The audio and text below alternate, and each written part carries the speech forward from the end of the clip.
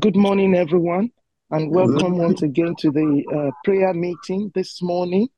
I'll be talking on your prayer matters, so pray. Your prayer matters, so pray. And I believe that the reason why I've been asked to share on this is to encourage us to pray. To encourage us to pray. So I'm not going to be looking at why prayers are not answered or how to pray and all of that. I'm just going to look at what we can do, what can encourage us to pray. I remember when my children were young. Um, Fortunately, the first two, they are quite older than the last. And they all come to me, they'll speak with me. And my last born two will come. And that time when he was a toddler, he will come and just say, ta, ta, ta, mama, mama.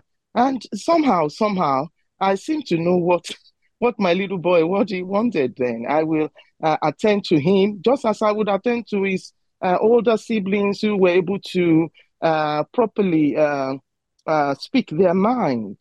And it reminds me of how we are before God.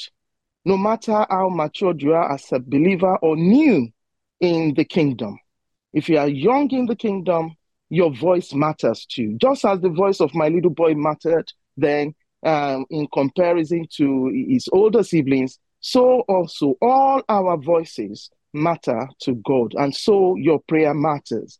And as I was looking at this, I know that we've heard a lot about prayer.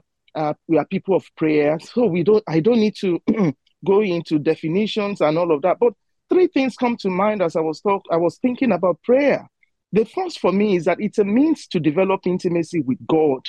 And, when my little boy will come to me, then it's not always because he needed something, just wanted mama to cuddle him or mama to give him a kiss. And sometimes it is also, I believe, prayer is to enforce the kingdom of God here on earth. What God wants us to do, we need to say to the kingdom of the enemy, you cannot do that. And that is part of our prayer. And also, finally, I believe it is for us to let God know our needs. What are the things we need? So those three things come to mind.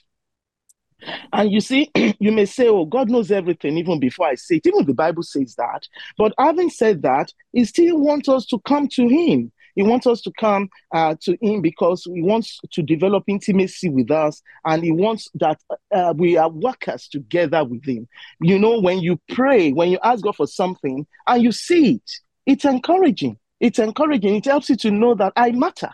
I matter. If you're at work and you make a suggestion, and you can see that suggestion being used all across your workplace, you feel important. You feel part of the family. And that, for me, is a very good reason also to want to pray. But then we cannot look at the reasons why we pray and not look at why we don't even pray. I believe that there's the greatest deception going around.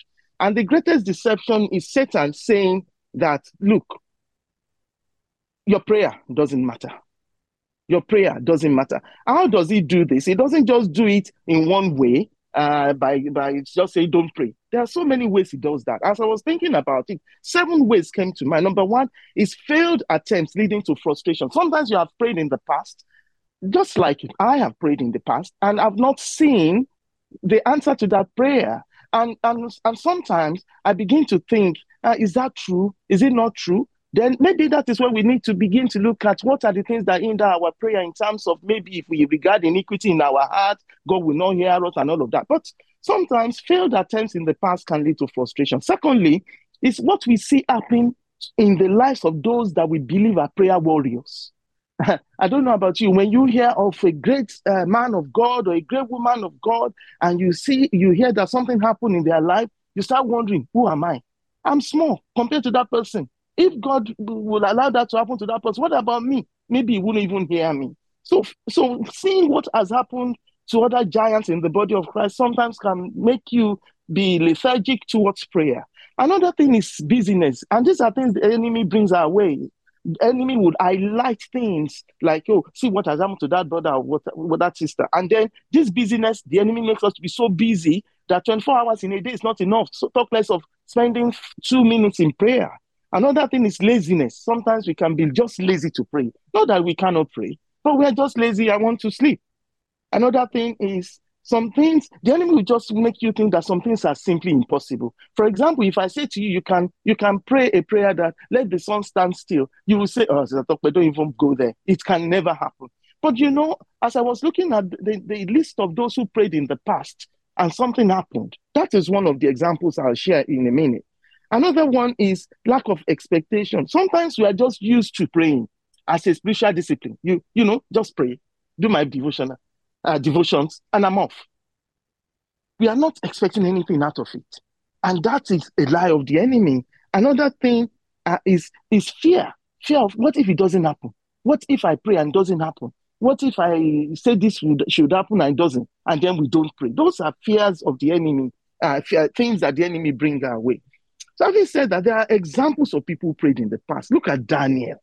Daniel, oh my goodness, every time I think about Daniel, in the book of Daniel chapter 10, you will read it there. He set aside some days to seek God. And I wouldn't have known that there is a Satan that hinders prayer until I read that story about Daniel. You know, and the angel said to him, said, don't be afraid, Daniel. Since the first day you began to pray for understanding and to humble yourself before your God, your request has been heard in heaven. I want you to go and read that passage, Daniel chapter 10. It will tell you everything that happened. But what I want to bring out of there is there's a God who answers us immediately we begin to ask. The moment he set his heart apart, that's what the angel said to him. Look, from that first day, this thing didn't happen until the 21st day when this angel now came to him because he was hindered by Satan, by the prince of Persia and all of that, until Angel Michael came to help him. But I want you to go and read that passage. Another example is that of Joshua. You know, I said earlier that I wouldn't have known that the sun could stand still if not that one man dared to pray. One man dared to pray. Joshua in chapter 10, if you read the book of Joshua chapter 10, you will read that there in verses 12 and 13. It says, on the day the Lord gave the Israelites victory over the Amorites, Joshua prayed to the Lord in front of all the people of Israel. He said, let the sun stand still over Gibeon and the moon over the valley of Ajalon. So the sun stood still and the moon stayed in place until the nation of Israel had defeated its enemies. So what am I trying to say? Any day can be just like a normal day at the beginning until you pray. And something that you will never expect would happen. For good, for good. The third example for me is Elijah. Look at Elijah. If you read in the book of James chapter 5, 17 and verses 17 and 18 says, Elijah was a man with a nature like ours, and he prayed fervently that it might not rain. And for 3 years and 6 months, it did not rain on earth. Then he prayed again, and the heaven gave rain, and the earth bore its fruit. I wouldn't have known, but for Elijah, that a man can dare to pray and say, let it not rain, and then to say, let it rain at his word. People of God, there's power that God has deposited in each and every one of us if we dare to pray. But the last one I want to leave with us is the church. The church in the book of Acts, chapter 12. I want you to take time to read these chapters I'm telling you about. We have short time. And it's talking about when the church gathered to pray for Peter. You see, the King Herod Agrippa at that time, he killed by the sword Apostle James. And that's what I was saying to you. Don't let what has happened to somebody make you feel that it will happen to you too. Apostle James was killed by the sword. And so because he saw that delighted the Jews, he then seized Apostle Peter to kill him as well. But then the Bible tells us that the church prayed. They said, if you read, it said the church prayed persistent and fervent prayer. People of God, sometimes when you pray once, it may not happen. It's not because it's sin or whatever. There's, as I said earlier, there may be a kind of prince obstructing prayers, but there's the persistent prayer and there's the fervent prayer. And we need to pray fervently. We need to pray persistently. We need to pray believing that there's a God who answers prayer. Even the church, when they were praying, they did not even believe that their prayer would be answered. People of God, you are in a good company. You are in a good company because whether you believe your prayer will be answered or not, just pray. Dare to pray.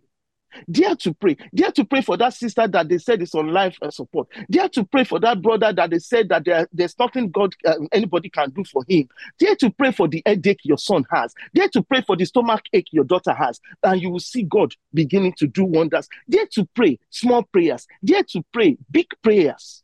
Dare to pray. What am I leaving you with this morning? Psalm 65 verse 2 says, "For you answer our prayers. All of us must come to you. For you answer our prayers. All of us must come to you." I pray that this morning you are blessed and you are encouraged to pray. God bless you. Thank you, sir.